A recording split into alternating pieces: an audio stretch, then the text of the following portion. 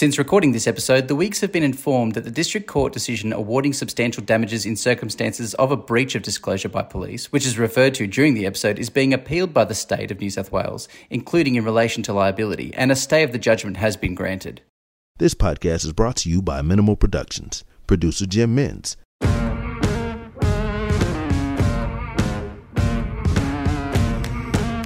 Bail is refused. You're out of order! If it pleases the court. To adopt this affirmation, please say the words, I do. I do. Nothing further from this court. Given the serious nature of this offence, this case is dismissed.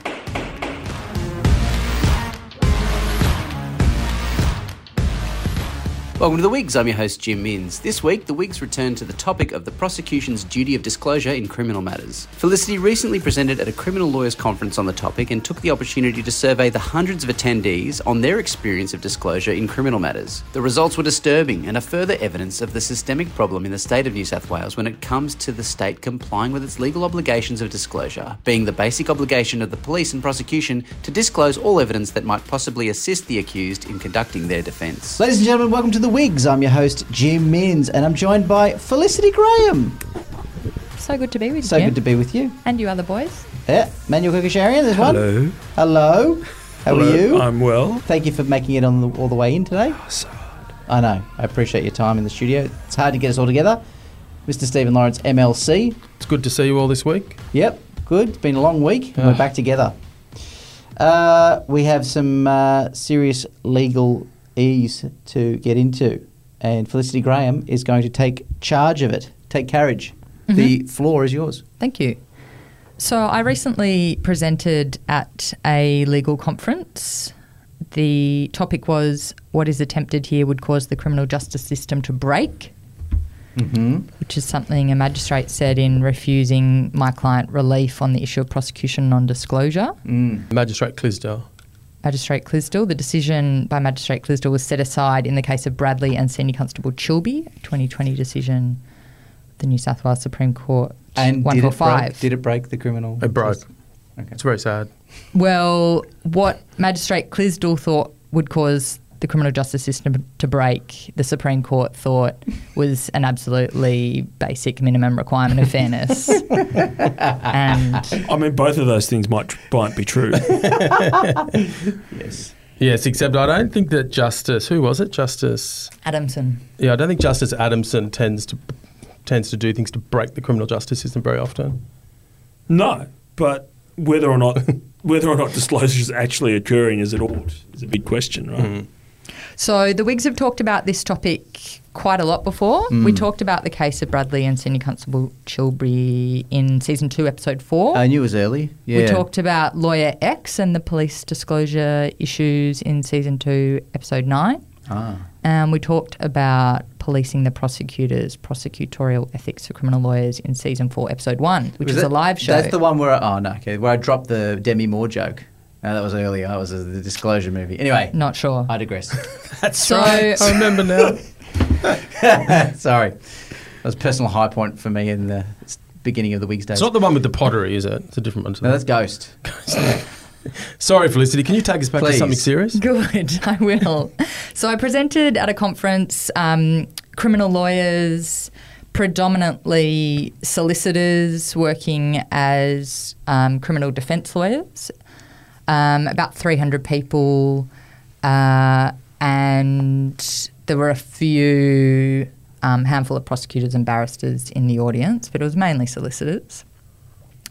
And I did a bit of a different thing for this presentation. So I did a live survey of the audience as my presentation, and woven into it was a discussion of the different legal principles and some cases. But the survey was on this issue of prosecution disclosure in the local court, and about 275 people participated in the survey throughout the session, and there were a bunch of different questions. Over 100 people to about 230 people answered any given question. I should say, in terms of survey methodology, there's some bias built into the survey because people self-selected in terms of whether they chose to answer a question or not. And it was all anonymous, so I don't know who answered the questions, but they were all at this criminal law conference. Mm-hmm. So there are lots of interesting results. I suppose one of the starting points might be this, which was probably the most stark result. 98% of people who voted on this question said that the police in New South Wales do not have a good understanding of the nature and importance of the prosecutorial disclosure obligations. The police don't. That the police in New South Wales don't. Uh-huh. And I asked a number Was that of... talking about investigating police or prosecuting police or both? Just police in New Generally, South Wales. Yeah. And then I asked some questions which, noting that the audience was mainly criminal defence solicitors, asking about familiarity with the obligations of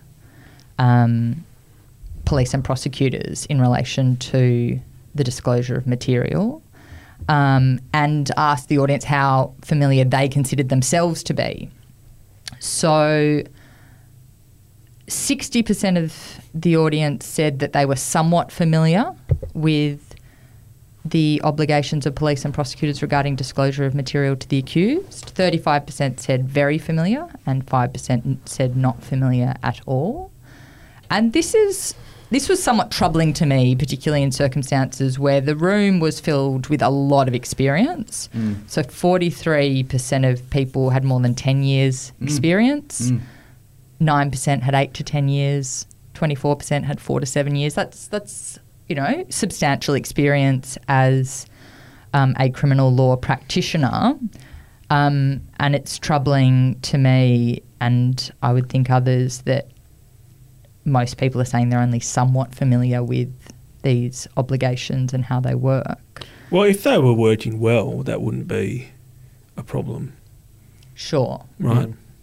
But I think you should still have a very solid understanding of these foundational principles. I think people would understand that there's a duty of disclosure, but and the response would be, well, I know there's a duty of disclosure. And if you assume that that was being complied with completely, I don't need to know the specifics beyond that, I think. But I think the problem is that the other results show that that's problematic, right? So I asked one question twice. I asked it at the very beginning of my presentation and at the end. And the question was this: in your experience in criminal proceedings in New South Wales, how frequently does the prosecution fail to comply with its duty of disclosure by non-disclosure or late disclosure to the accused? And the options were routinely, frequently, occasionally, rarely, never, I'm not sure. 36% of people who answered that question said routinely, and 42% said frequently. So that's 78% it's the same answer, are either right? routinely or frequently. Yeah. Routinely and frequently. There's a breach. It's the same, isn't it?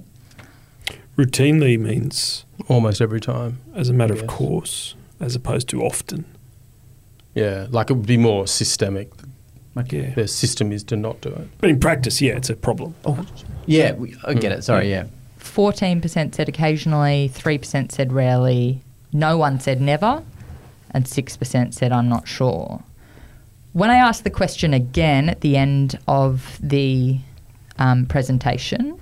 Having explained to them what the requirements were, yeah? Yeah, exactly. Yeah. Having gone through Reardon and what are all the different types of tests that apply in the solicitors and barristers rules, in various different types of categories of documents that you'd expect to be disclosed, and how the law operates in this area. So I asked this question at the end: given what you know now in criminal proceedings in New South Wales, how frequently does the prosecution fail to comply with its duty of disclosure? Now, not everyone answered that question from the original cohort, I should say that, but 59% said routinely, 34% said frequently. So 93% of respondents to that question at the end of the presentation said that it was either routine or frequent breach by the prosecution of its duty in New South Wales. I wonder what numbers you'd get if it was a conference full of police officers and prosecutors. You'd probably get the reverse number. Yeah, look, it's really interesting because in Bradley, one of the police position was that they had complied with their duty of disclosure, that the hearing could run with the limited credibility material that we had, which was that the complainant had a record for dishonesty matters and violence and drug-related matters and so on, but they weren't going to hand over the fact sheet to give any meaningful content to that criminal record. They weren't going to hand over any of the material relating to current proceedings against her, et cetera, et cetera. And I've been in heaps of matters where prosecutors have stood up and said, in relation to either criminal records generally or offence-specific dishonest or violent offences on records, we do not have a duty to give you the fact sheets. We do not have a duty to disclose. And they seem to believe it. It seems to be a submission made sort of in good faith. Why aren't they interested in actually trying to figure out these things? That's what I don't understand. Right? Yeah. I understand police are making the case, but... Because it's self-serving. Yeah, but prosecutors... Self-serving arguments are always more attractive and persuasive, right? So you're running a case as a prosecutor. You want to get a conviction because, let's face it, these are human beings, not objective ministers of justice. That's a legal construct. You know that by having to comply with these obligations, it'll take time, it'll take work, it might delay the matter. It will diminish your chance of winning the case. So that's why I think it's a self-serving thing. Do they try and hide behind we also have a duty to Section 56 Civil Procedure Act, not unduly burden and delay the court? And we're trying to hide behind a veil of that? Well, those things are important principles in criminal litigation, irrespective of any particular statute, right? And is this the veil that they're trying to hide behind?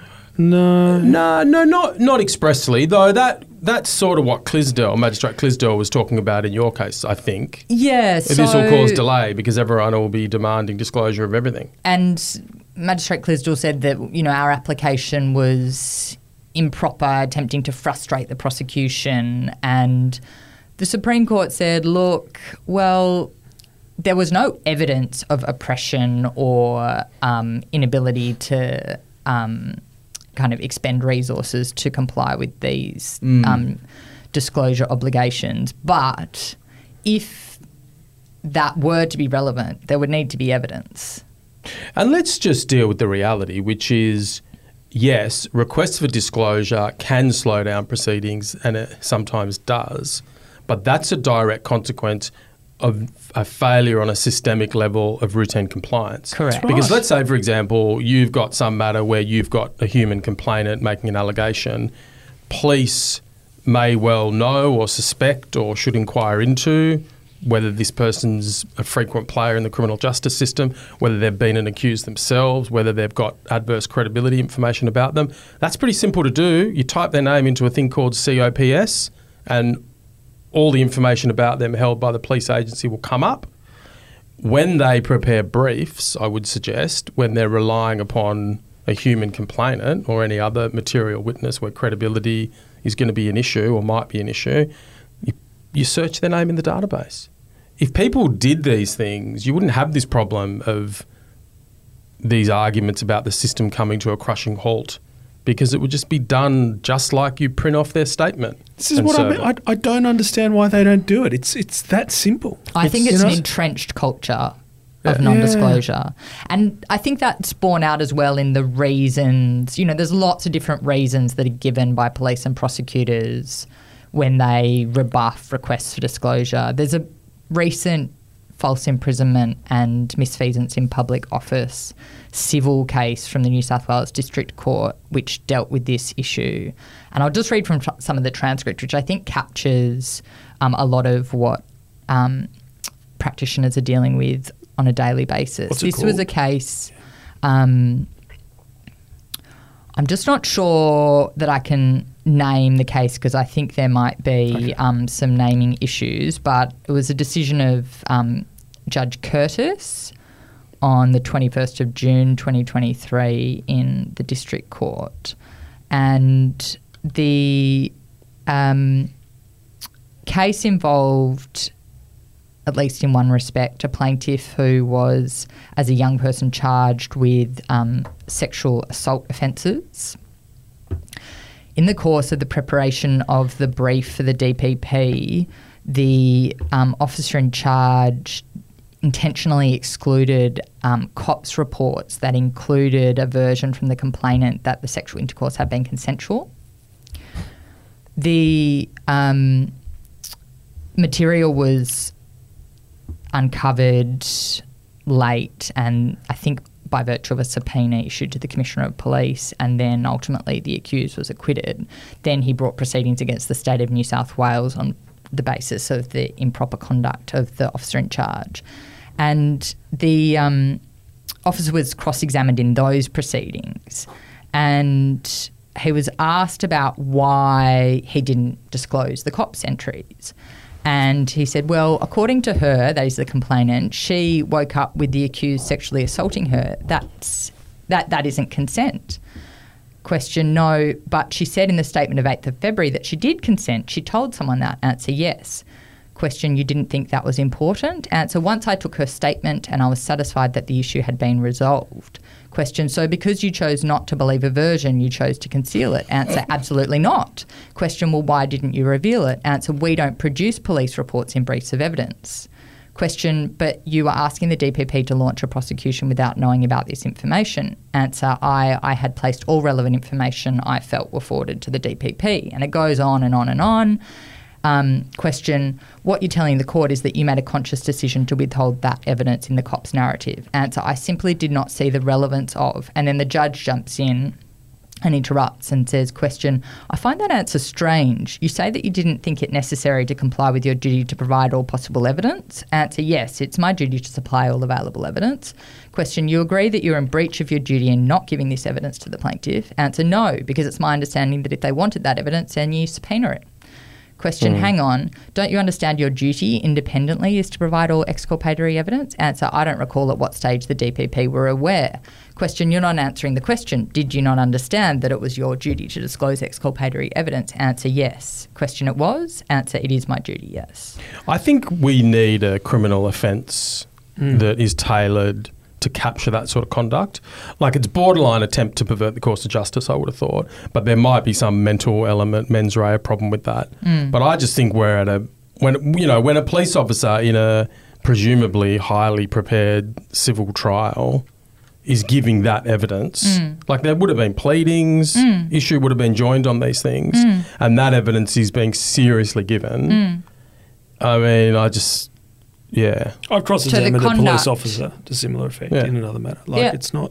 I don't think this is... I mean, it's not that common to have the transcript available in a decision, but I think that type of approach is common sense, and that was revealed in the survey results in terms of what people were saying with the responses they were receiving. So what are some of the other sort of rationales you get? I get I've in the past gotten things like, well, that's not our case. Our case is this, therefore that's not relevant to our case. Then you get, it's confidential. It's private. Privacy of the witness. It would have to be, privacy is a big one, that we just can't give you fact sheets of people. That's private. It's not my job to help defendants. Yeah. What do you mean by it's private? Isn't it a public document? No. So, for example, fact sheets, COPS events, stuff like that. They may be public documents, actually. But they're not until they're made public generally in a criminal proceeding. Which they may well have Which they often, I mean, they don't sort of tend to delve into it to that level, do they? But, a lot of these documents are not public documents. They're sitting in a police system. I wonder if the police would face misconduct allegations if they provided these things. Well, if you're in a civil proceeding after the fact and you've withheld evidence and there's a civil proceeding being brought against you, you're probably going to face misconduct for that. Yeah, maybe. Are you? I don't know. I mean, I would be interested to know whether to comply as well. That police officer who Felicity just quoted from has had action taken against them, because... Well, you're bringing significant cost to your department. There's still firstly, the DPP can take some actions, but also they can be reporting to the relevant bodies. Oh, yeah. And you'd think if the DPP gets wind of a cost order being made for non-disclosure, the DPP, which is not a defendant's job to do this, would then send those people to either police complaint or a lawyer complaint to the relevant conduct bodies. Yeah. When does that happen? Yeah, so other reasons given when police and prosecutors rebuff requests for disclosure. They claim legal privilege when no privilege exists. That's quite topical at the moment. It's not Australian relevant. Drum Gold? They ignore, or as one lawyer put it, leave me on scene. There's nothing to disclose. Most of the time it goes unanswered was one response. It's interesting. You just put a request in, they just ignore you. Yeah. Yeah, ignore the request. And then you have Say to put the on material a is stay. for internal use only. Yeah. I mean, I think the idea of a criminal offence is a good one. I also Do you think it would cause there to be sort of more insidious underground non-disclosure? Like sort of it'd be harder to prove a breach? No, because I think I think that might happen in the extraordinary case, but in the ordinary case, you would get much more disclosure. Like, we don't get cops entries. We don't get the entries from the police office. It's insane that we don't just get those as a matter of course. And it's not seen as wrong conduct. I think that's the problem. There's a legal norm, which is very complicated. It is in some statutory provisions, but it's complicated in terms of what it means in any given case. But there's just not a well understood rule that's in the front of their minds, which is you must disclose exculpatory material. So if there was a criminal offence, they would train them. Or potentially exculpatory material. You know, the disclosure obligation is very broad, might be relevant, might assist the defence. And information. Might lead to... Right? Yeah. It's not just documents, it's information. So Sure. right. So You've had a if telephone conversation that you haven't recorded. Yeah. Right? You have to disclose it. Yeah. And that happened in this Queensland case of Ernst, where the copper had a conversation with a witness who cast serious doubt on the complainant in a sexual assault case in terms of her credibility and reliability. And he decided it didn't support the prosecution case, so he didn't write it down. Didn't record it, didn't disclose it. And the other thing that I think is, if we've got this regime where if you don't plead guilty before committal, you don't get a big discount. The flip side to that should be, if evidence isn't served on you before committal, it's not Time admissible. starts again. No, it's not admissible in your trial, right? Full stop, unless you want it to be, right? Yeah. Unless Well, it arises after, like if there's an interview done or there's new information, that's one thing. But if it existed before and it wasn't served on you, that's it. That's, that would solve so many problems where things are just tossed over the bar table. It would cause more diligence. It would be an extreme provision in the sense you could imagine some very serious offenders not being brought to account because of it. Or exceptional circumstances. Or exceptional circumstances, yeah. I mean, there is a test at the moment, isn't there, that if they haven't complied with this division, it's not admissible unless. But it doesn't have a huge amount of teeth. But I asked a question about that. Interests of justice, right? Interests of justice, I think, yeah. I asked a question about people's experience of that in And they terms offer of you an having adjournment evidence and then- excluded when there's been late disclosure, and people didn't have much success. So I asked this question: where success is excluding material that was disclosed late to the accused, what's your success rate in relation to applications to exclude evidence?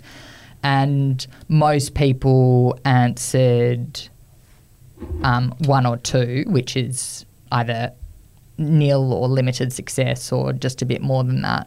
Only 3% of people said that they had a high success rate.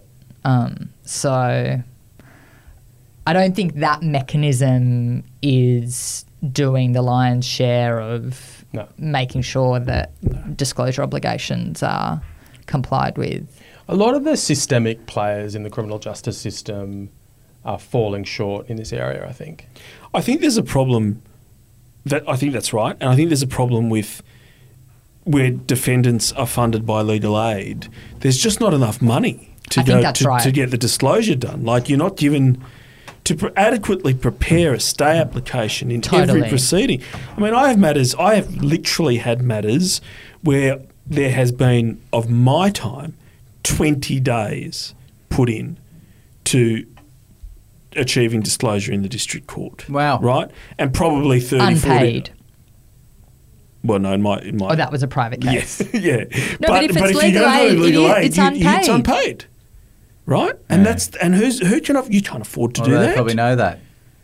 Well, it's part of the problem. And I mean, one option is that legal aid funds that.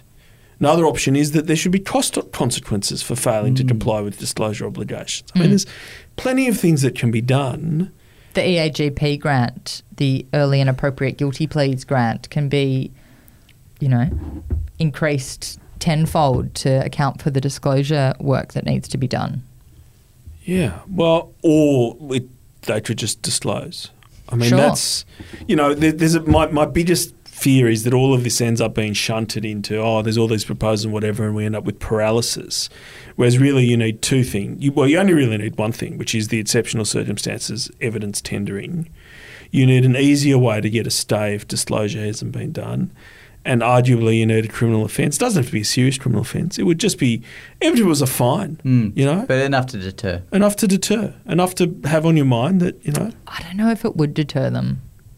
Imagine there was a fine. Failure to disclose a relevant document results in a $500 fine, right? If you're charged, okay? Summary Who's offence. going to charge them? The defendants are. What, private prosecutions? Yep. That's not going to happen. Why I would do it. I've had That's clients who would not do it. a- Wouldn't it be like a That's- contempt of court? You just go, magistrate just issues it. You just do it. Why not? The fact of its existence means that the second a cop's entry turns up, right, and the second you wind up at the district court, say, sorry, these are these records of phone conversations that we had prior to committal. I'm committing an offence. I'm admitting the commission of the offence when I hand that over to you. I mean, I had a colleague that's tell me quite serious recently stuff. that the police didn't disclose until kind of the doorsteps of the trial that during the course of the investigation, when they arrested a person who had been communicating by mobile telephone to the accused, the police seized that person's phone and continued communicating with the accused as if they were the friend. Yeah. And they didn't disclose that. Yeah, it's. I mean, I'm not shocked because that happens. Sure. Right. I've been on day 3 of Basher inquiry, like pre-trial inquiries, and the police officer said, and there was a confidential informant that started this whole thing. Right. We've had 3 years of trying to get disclosure, and that comes out then. It's like, anyway, I don't know. I'm both shocked and not shocked by the results of your survey. Like, I think it just reflects what most defence practitioners know. And I prosecute, right? And I don't understand it. Like, there's actually a real joy that you get, I think, as a Winning prosecutor. fairly. Yeah, of winning fairly. Totally. I and prosecute just like, too. And if there's any... the agency's like, should we disclose? Yes. Right? Disclose it. Why not? Don't hide things. Why? What do you? I'm laughing because it's so farcical. If you can't win fair and square, how do you sleep at night? Manny, Right? I love that. I love that you're saying that. I don't understand it. That's I really, fucking I beautiful. really don't. I think if you're petty enough to want to put some poor sap in jail by cheating, then you're not much of a human being, or by being lazy. Having said that, I get that people are overworked, particularly prosecutors. I think the prosecutors are dangerously underfunded. And that needs to be, I think that's an important thing to keep in mind. But if you're not working, if it's not that, if it's not your workload that's stopping you from doing this, then I've got no time for you. Like, that's just... That was well said. Yeah, but workload's not a justification either, Manny. I mean, we're all busy and have jobs to do, but this is fundamental. Yeah. You can't bring proceedings and endure the workload that involves unless you're prepared to comply with this obligation. Yeah, that's right. Do I expect a young prosecutor at the start of his or her career to resign their position because they don't have time to deal with my disclosure requests? I don't think that I do. It's part of me that does, but I don't think that I do. If you're a Crown prosecutor do I expect you to disclose and do everything you can? I probably do. Right? But I expect DPP solicitors not to say things like, oh, subpoena it, or we don't have it, the police have it, and we're not going to look at it to actually deliberately decide obfuscate whether you. it should be disclosed. Or send an types email and saying those to, kind of yeah. responses are common. Yeah, well, that's weird, isn't it? Like, again, I don't understand that. It's like, hey, there might be there might be a fact sheet about this complainant having credibility issues. Can you ask the police for it? No, that's weird. Exactly. That's just weird. Like, what? You're going to spend more time on the phone with me than it's going to take you to send that email. Like, so it's not a workload justification in that case. And the authorities make it so clear, and DPP lawyers must know this, that there's no meaningful distinction between the police and the prosecuting agency when it comes to disclosure. They're imputed with the knowledge of the material that the police possess. I have to say, experiences differ, and there are many DPP lawyers that I've come across who have done the right thing. Sure, but I don't want to, let's not go around shitting on people. Well, I mean, I'm prepared to say that there's a major systemic problem in New South Wales, and it's not just with the police. Yeah, well, I think that's right. I just don't know what the cause is. Again, I just can't fathom it. It's beyond my... Is it ego? Is it I want to win? Is it... Yeah, I think it is connected to that. I think there's a culturally entrenched kind of perversion of the fundamental aspects of the criminal justice system.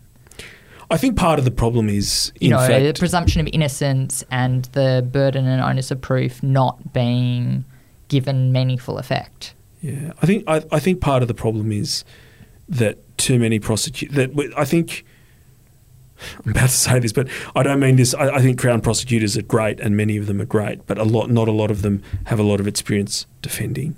And what I think you end up with is capture. That is to say, if all you're doing is prosecuting, you don't know what it's like on the other side, and you don't have the impetus to push for disclosure when you're on the other side. So when I prosecute, I know what it's like to not have disclosure. And I'm like, me too. Man, I'm not going to be that guy. Like, that's gross. But if you're never exposed to that, then maybe you just don't know. I think that's a very favourable...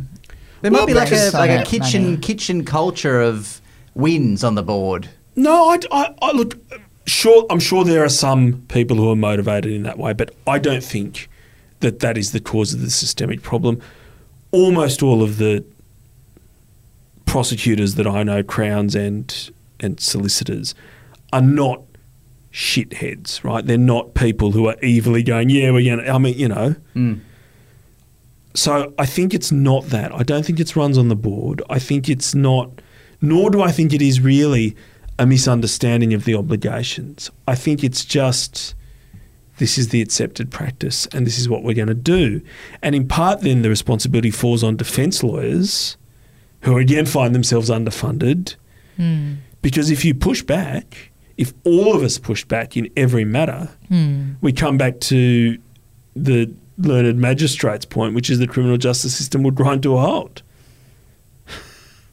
There is collective power in an approach by defence lawyers to insist on this, but I think it shouldn't come to that. Query whether it shouldn't come to that, but query whether we are complying with our obligations if we don't press for absolute disclosure and go down those rabbit holes in. Oh, we have to. In every matter, And I think given the state of play in New South Wales, you have to expect that there's a reasonable chance that you're going to be faced in any contested case with a breach. And so you have to operate on that basis. Well, I mean, if you get an indictable brief on which there's no emails and no cops entries, then you know that disclosure hasn't been affected. Totally. I had a matter... And they're routinely... Isn't. Not that's standard, right? Yeah. Standard. And if you're a prosecutor out there and you get a 15A certificate saying that disclosures have been complied with and there's no cops entries and there's no emails, then you know that 15A certificate's wrong. Like, it just has to be in almost every matter. I had a matter in which we get to trial sort of, 3 years after charging, and the police officer says, I've got about 400 messages on my phone between me and the complainant while I'm cross-examining him towards the end of the trial. Like, anyway.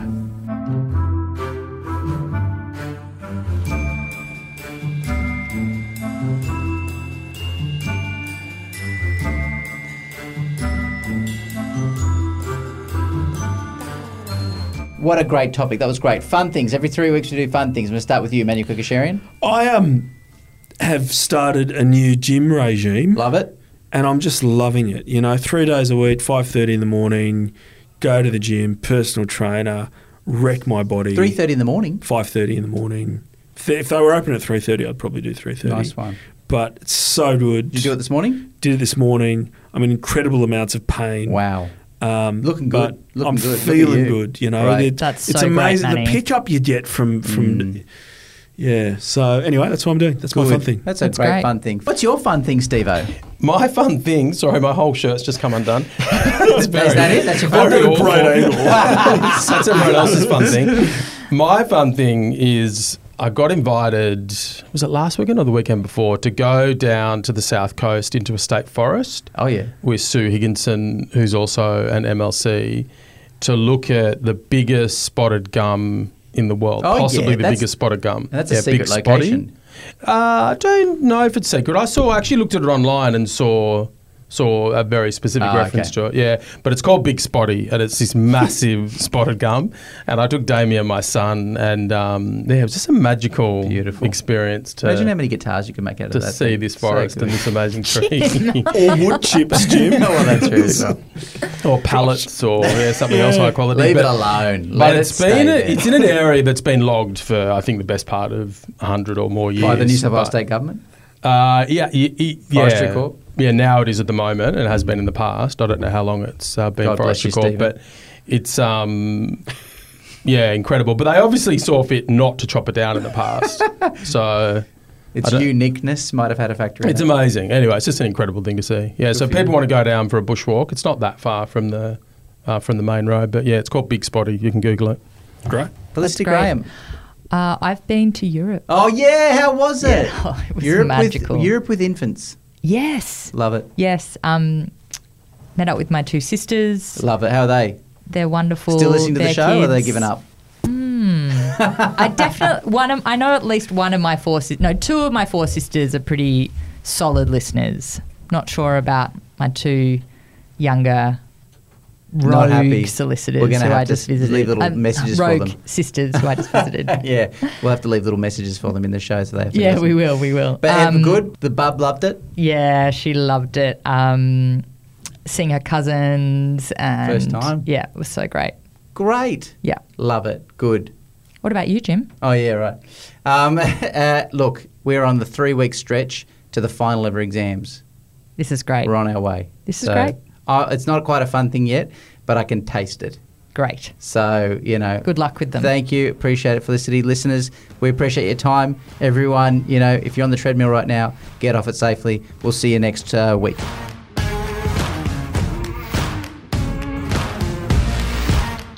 Thanks for listening. Please like The Wigs on Facebook at The Wigs Podcast. Don't forget to rate and review on iTunes. This podcast was brought to you by Minimal Productions, produced by Jim Mintz.